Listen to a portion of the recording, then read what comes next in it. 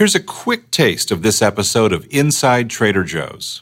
We are here today with a couple of special guests to help us answer questions about Trader Joe's. Some of them are real doozies. There's some tough stuff here. How come there's no Wi-Fi at Trader Joe's? It was that submitted by one of my kids. Hey, Trader Joe's, why don't you be just like every place else? Absolutely not. Why don't you carry diapers? Over to you, Mitch. From the Trader Joe's mothership in Monrovia, California. Let's go inside Trader Joe's.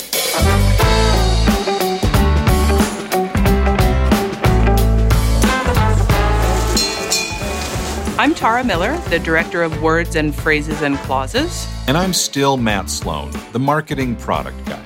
You know, if people weren't so curious about Trader Joe's, we wouldn't have the Fearless Flyer, or our Instagram, or Pinterest, or YouTube, or this podcast. And we probably wouldn't have a national chain of neighborhood stores either. So thanks for being so inquisitive about Trader Joe's. A few episodes back, we invited our podcast listeners to email us their questions about Trader Joe's. And you did not disappoint. And we don't want to disappoint you. Some of our Trader Joe's crew members are here to answer as many questions as possible, even the hard ones. John and Mitch, can you do a little quick intro of yourselves and tell folks who you are, what you do, why you're here? Those are big existential questions, I know. Okay, I'll start. Hi, I'm John Bassalone, President of Stores at Trader Joe's. Something that sounds important, but really is. And I've been with Trader Joe's for 29 years now. Just celebrated my 29th anniversary. Started in Santa Barbara as a crew member when my criteria for finding a job was that I wanted to be able to wear shorts to work. Over to you, Mitch. My name is Mitch Heeger, and I'm the Executive Vice President for Marketing and Merchandising. So I'm lucky enough to oversee those two departments and work with a great group of people and deliver great products to our stores. I've been with the company for 42 years, just celebrated my anniversary. Wow. A long time. I hate to say it because it makes me feel so old. But you were 3 when you started. Yeah, exactly, so. yeah. That's incredible. So we have, between you two, over 70 years of Trader Joe experience here. Wow. We'll give you the early bird special on the way out. But, that is a lot of experience and a lot of time taking care of this business. So this is a perfect setup to answer these questions. Just fire away. We really got a ton of questions, and this is a great one. It's so powerfully simple. How do you get to know what customers want? It's a good question. And, we pride ourselves on listening to our customers, and we always say that customer votes with their dollars. We're always looking at products that sell really well. We're always looking at products that may not sell as well. So if something's not selling as well, we'll discontinue that product. We don't have an ever-expanding store. It's small. And I think that leads to another question that actually did come in from a few customers. Is it possible to get advance notice if a product's going to be discontinued? We've tried that before. And it seems like every time we try it, we fail. Either the product is, in some areas, really successful, so stores just jump all over it and it goes to one area, or stores see that, that's going to be discontinued and it's kind of a bad seller anyway, so they don't order it and sits in a warehouse. I'm down to my last jar of pickled green beans. I bought 10 cases back in 1988 or whatever. And you had the inside scoop on that, too. So, yeah, see, you knew. John, this is one for you. I'm going to read this. Why, oh why, can't you expand the store to double capacity? The aisles are tight and the store is jammed with humans on a mission. Shelves are packed and variety is limited. I think Humans on a Mission could be a whole sub-podcast here, but what do you have to say to that? Like, why don't we just make the stores bigger? We want our stores to be small, intimate, feel like a neighborhood store where maybe you do literally and figuratively bump into somebody you know or a crew member and can talk about what you're buying or products or what's going on in your lives, that sort of thing. Having a cavernous store with wide aisles sounds appealing, but I think when you actually go in and start shopping in that environment, it's a little cold and maybe not as friendly as it could be. The size of the store has some other business implications. We're selling food. Most of it doesn't get any better as it sits around. And the faster we sell through our inventory or the inventory turn, the better it is for everyone buying that stuff because it's fresher. John, we received another question. How come there's no Wi-Fi at Trader Joe's? It was that submitted by one of my kids. Well, we're sort of holding out that, Elon Musk will be able to deliver that to the entire world and then we won't have to answer the question or worry about it. Folks are there to to shop, and it's generally speaking, not a long period of time that people are in the store. It sounds like that was submitted by the crew members. Well, I was just going to say, we actually have a great source of wireless information, the crew. I mean, they're there. There's a whole crew at Trader Joe's that actually has information about products, is knowledgeable about what's in the store. If they have a question, they don't have to go online. There's so many places that do that now, and we're conspicuously different. Hey, Trader Joe's, why don't you be just like every place else? And that's the spot that we're in to say we choose to be not that. Perfect example of that. As if our wardrobe didn't already say that. Okay, here's one that came in from the podcast mailbag, and this one was written on a piece of paper. We know early on you offered made-to-order sandwiches. Is that something you'll consider bringing back in the future? Absolutely not. Thank you. Okay, good. It was the mid-'80s. During the hours of 11 and 1, people were frantically making sandwiches and hundreds of sandwiches, and these were great sandwiches. But everything else in the store basically shut down because there was so much focus on a sandwich shop, and with the way our business is now, I can't see us having that kind of focus on a program like that. Those people worked hard. I mean, and they were great. I had them probably every day. It was a great sandwich. Okay, I'm going to go for another question that we received from a podcast listener. My question is regarding what makes a product seasonal or one-time only, and how is a customer to know? Part 2, have you ever made any seasonal items permanent, or do you plan to? There are some seasons where it's really clear. Halloween through, New Year's, it's pretty clear that's kind of our holidays. That's what we talk about. But then you have spring, you have summer. We have like JoJo cookies, very successful JoJo cookies. So we've come out with Neapolitan JoJo's, which I think we kind of call a spring summer. In our minds, they're seasonal. In our customers' minds, they're there and then they're not. So it can be kind of frustrating. One of our most famous seasonal products ever was mashed potatoes. So our frozen mashed potatoes, which are amazing, they come in little, pucks and you just warm them up. They were seasonal for a long time, and people just kept asking us constantly, when is mashed potato season? And so now it's an everyday product. And I think one thing that we want to do, and we've certainly talked about it in the merchandising group, is changing the terminology from seasonal to limited buy. Limited buy, it explains it a lot more. They kind of know what they're getting into. One of the things that we do is constantly introduce new products. And if we took all of those limited buy or seasonal type products and made them every day, there'd be no room in the store to introduce new products. So by making some things come and go, that gives us the ability to introduce other things that can come and go that you can, it's like something new to like, and then you can get that again next year. We've got another question. What training do crew members receive regarding small talk at the register? Is there a special crash course in this? The instructions we give our crew right when we hire them, it's pretty simple. It's 3 things. Be yourself. We hired you for a reason. Be genuine. There's no scripts, it's not faked or anything like that. And be nice. We can train them how to run the register and how to stock the shelf, but the interactions, not much training. It's sort of this natural ability that our crew members develop over time. Is like, you can kind of tell right away, does this person want to talk? Are they busy? Are their thoughts somewhere else? Do they just want me to work as fast as I can to get them on their way? Or, are they interested in my opinion on the ending of Game of Thrones? So I want to play a round of true or not. All right, so true or not. Are crew members made to complement a purchase in every single customer's basket? Do you have to say, boy, I like that salsa too? No. So not true. Not true. Okay, true or not. Do crew members have to check in with what your plans are for later that afternoon or the weekend? Not true. Okay, good. Okay. So I guess it's real. What are your plans? Well, actually, we're having a birthday party for the middle child. Oh. Do you have any true or not small talk? Here's another one. Did you find everything you were looking for? Oh, yes. True or not? Is that mandatory? By the time the customer gets to the checks in, it's too late to ask that question anyway. Not true. All right, moving on to more questions. Here's a good one. Why are there a few, in parentheses, products that are sold under their own brand names and not the Trader Joe's brand?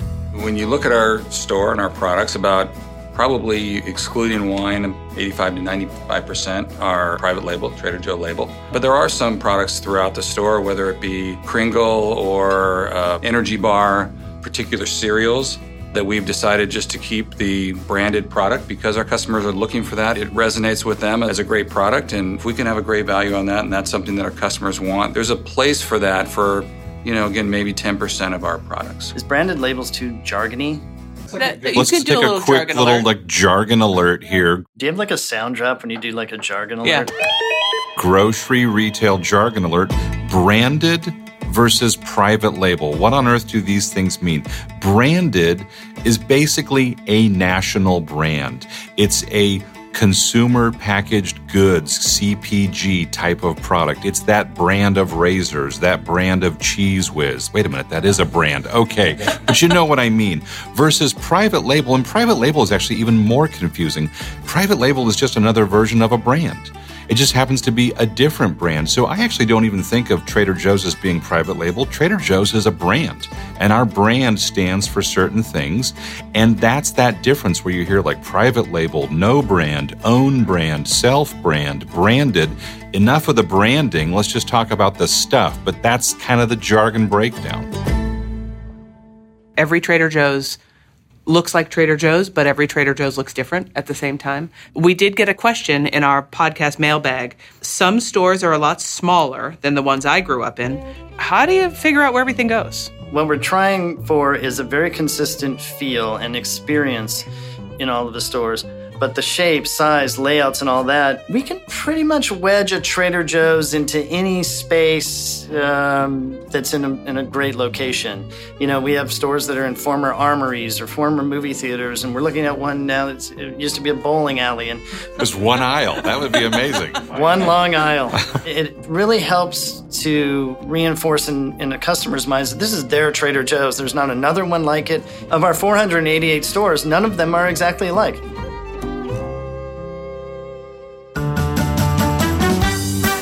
So let's play another quick round of true or not. John, true or not, you determine the planogram for every store and you decide how many facings each jar of pasta sauce gets. Not true. Not true. Mitch Heeger, true or not, category managers on your team manage categories by the square inch. Not true. Not true. Explain that a little bit, because that just sounds weird. Wait a minute. I think we need a jargon alert sound on that. Planogram. It's a thing, and most retailers, not just grocery stores, but a lot of retailers determine how each store looks down to the square inch.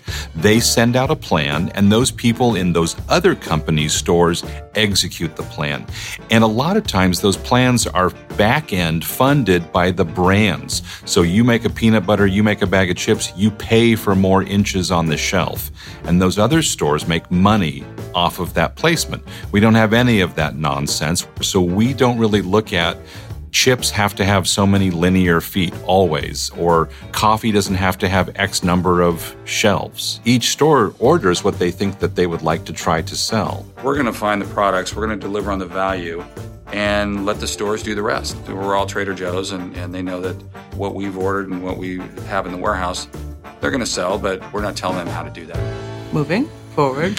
We get a lot of very interesting things that are from incredibly intelligent people. We have a lot of listeners who are in business, they're in education, they're journalists or they're professors or they're consultants for, big consulting companies. Wow, a lot of pressure there. Yeah. Let's see, what's a good one?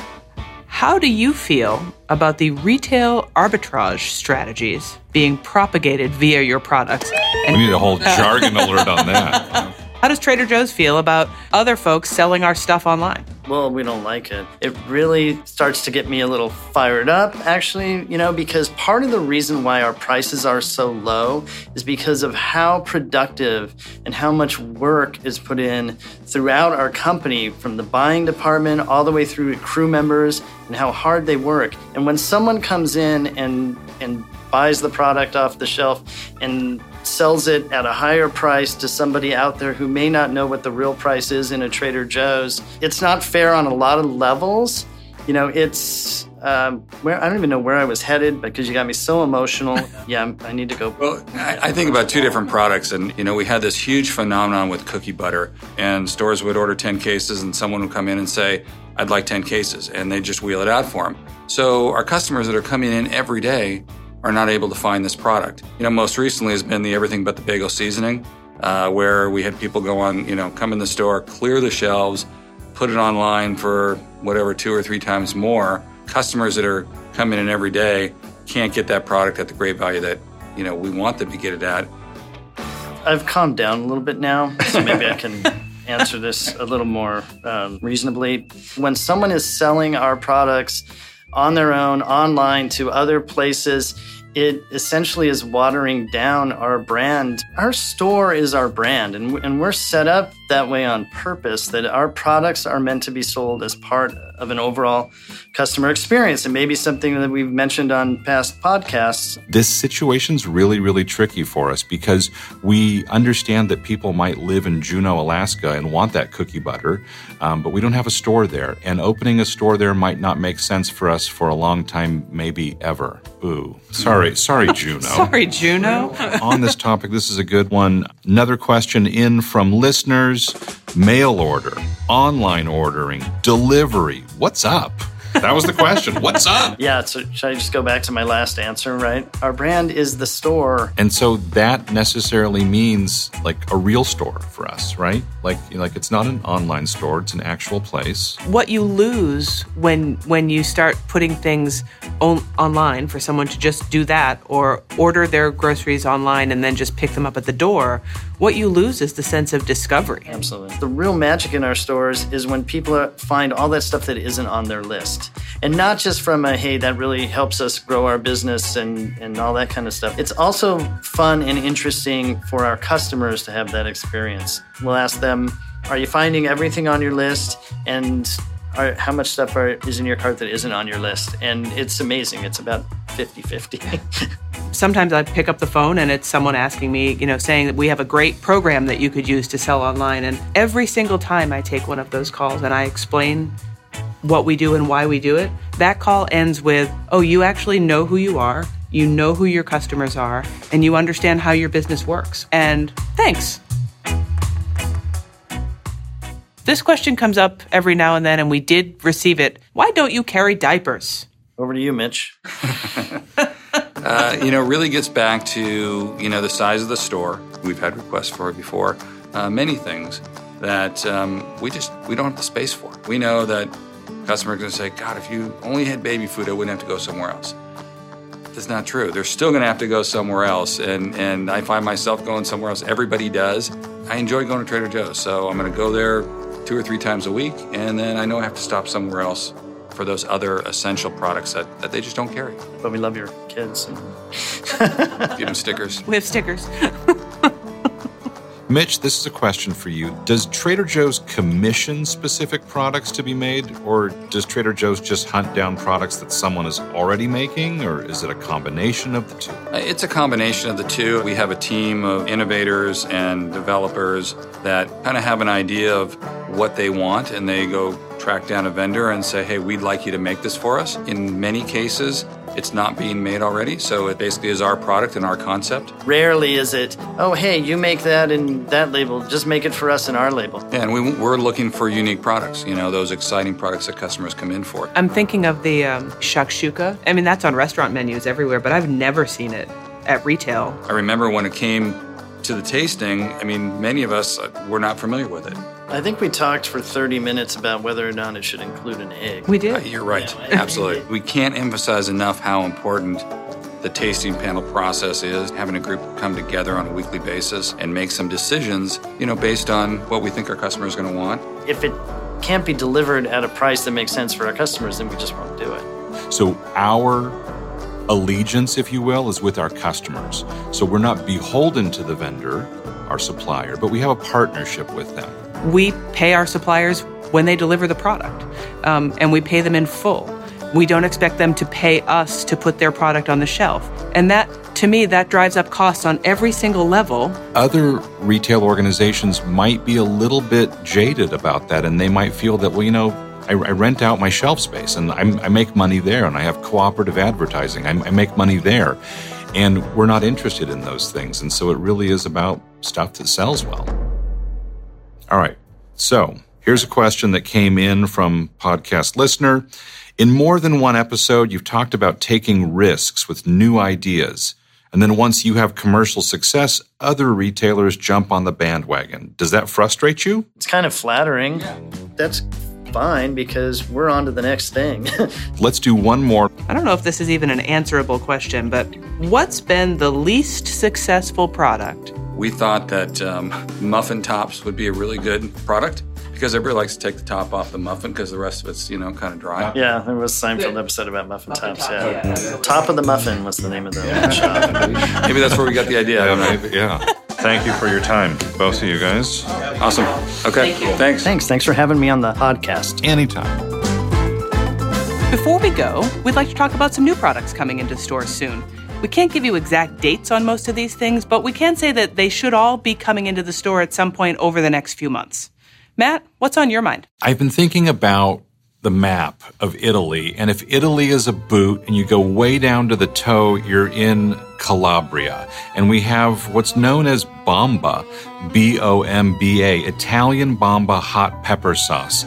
It's a very simple, it's almost a sauce, almost a tapenade, consistency of a spread. It's basically fermented Calabrian peppers chopped up, some oil, some salt, a little bit of basil. It's very spicy. It's very reflective of Calabrian cuisine. It's this flavor bomb. It's delicious stuff. I can't wait to throw that on some al dente pasta, maybe on a grilled flatbread. I had the opportunity yesterday to see some photos of the farm where these peppers are grown, and the peppers are just so vibrantly red, and they dry them and their red hue just increases and they become more vibrant. And as they dry and as they ferment, apparently they get even spicier. And I'm excited about this. I gotta say, I'm really excited about a candy product that's coming in that are referred to as organic berry tiny gummies. You heard me, berry, B-E-A-R-Y. They're little teeny tiny gummy bears, and they're being made for us in France using colors derived from fruits and vegetables, and their flavor is just so bright, and they're soft, but they're not too soft, and they're just chewy enough. They're kind of awesome. Really good.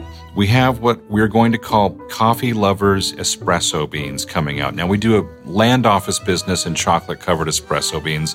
They're great. This is a version of that, and there are 3 flavors, if you will, of chocolate-covered espresso beans: a mocha, a latte, and an espresso. It's a little 2.5-ounce bag, which if you ate the whole bag, you'd be like going wacko. Okay, so here's another one, and let me grab the jar. The actual name of the product is Creamy Pink Primavera Pasta Sauce. Lots of alliteration there. Yes, tomato is the first ingredient, but the second ingredient is beets. I am not a fan of beets, but this is a delicious sauce. What you get from the beets instead of that regular earthy flavor is you really get the sweetness when you combine them with the tomatoes. And so the sauce has a real natural sweetness, but there's 0 added sugar in this sauce. I love it. I've got another jar thing here, and this is a preserve, a fruit spread, and it's made for us. It actually comes from Belgium, and the company behind this has a lot of experience making jams and preserves. And this is a strawberry rose fruit spread. And it's this beautiful combo. It makes me think of the crown set of strawberries, which is the first flush of berries on a strawberry plant and the first roses of spring. If I remember correctly, that's a limited buy, right? Hopefully it won't last long. We bought one big quantity, and when that's gone, that's all we have. Okay, one more that I'm thinking about, really looking forward to, are these crepe wafer cookies.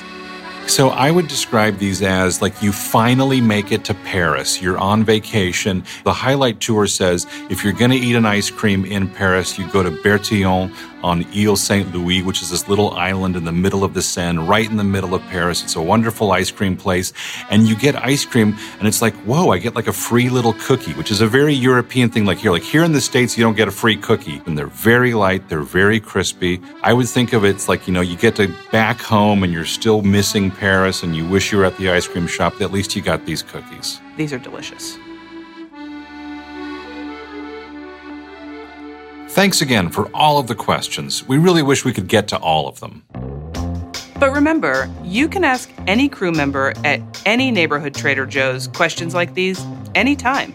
And thanks for rating Inside Trader Joe's on Apple Podcasts or wherever you get your podcasts. Oh, and Matt, there's a new development in the podcast world. If you Google Inside Trader Joe's or even just Trader Joe's podcast, you can find our episodes in the search results and even listen right there in your browser. Whoa. Of course, if you really want to make sure you catch the next episode when it's released, click the free subscribe button on your podcast app.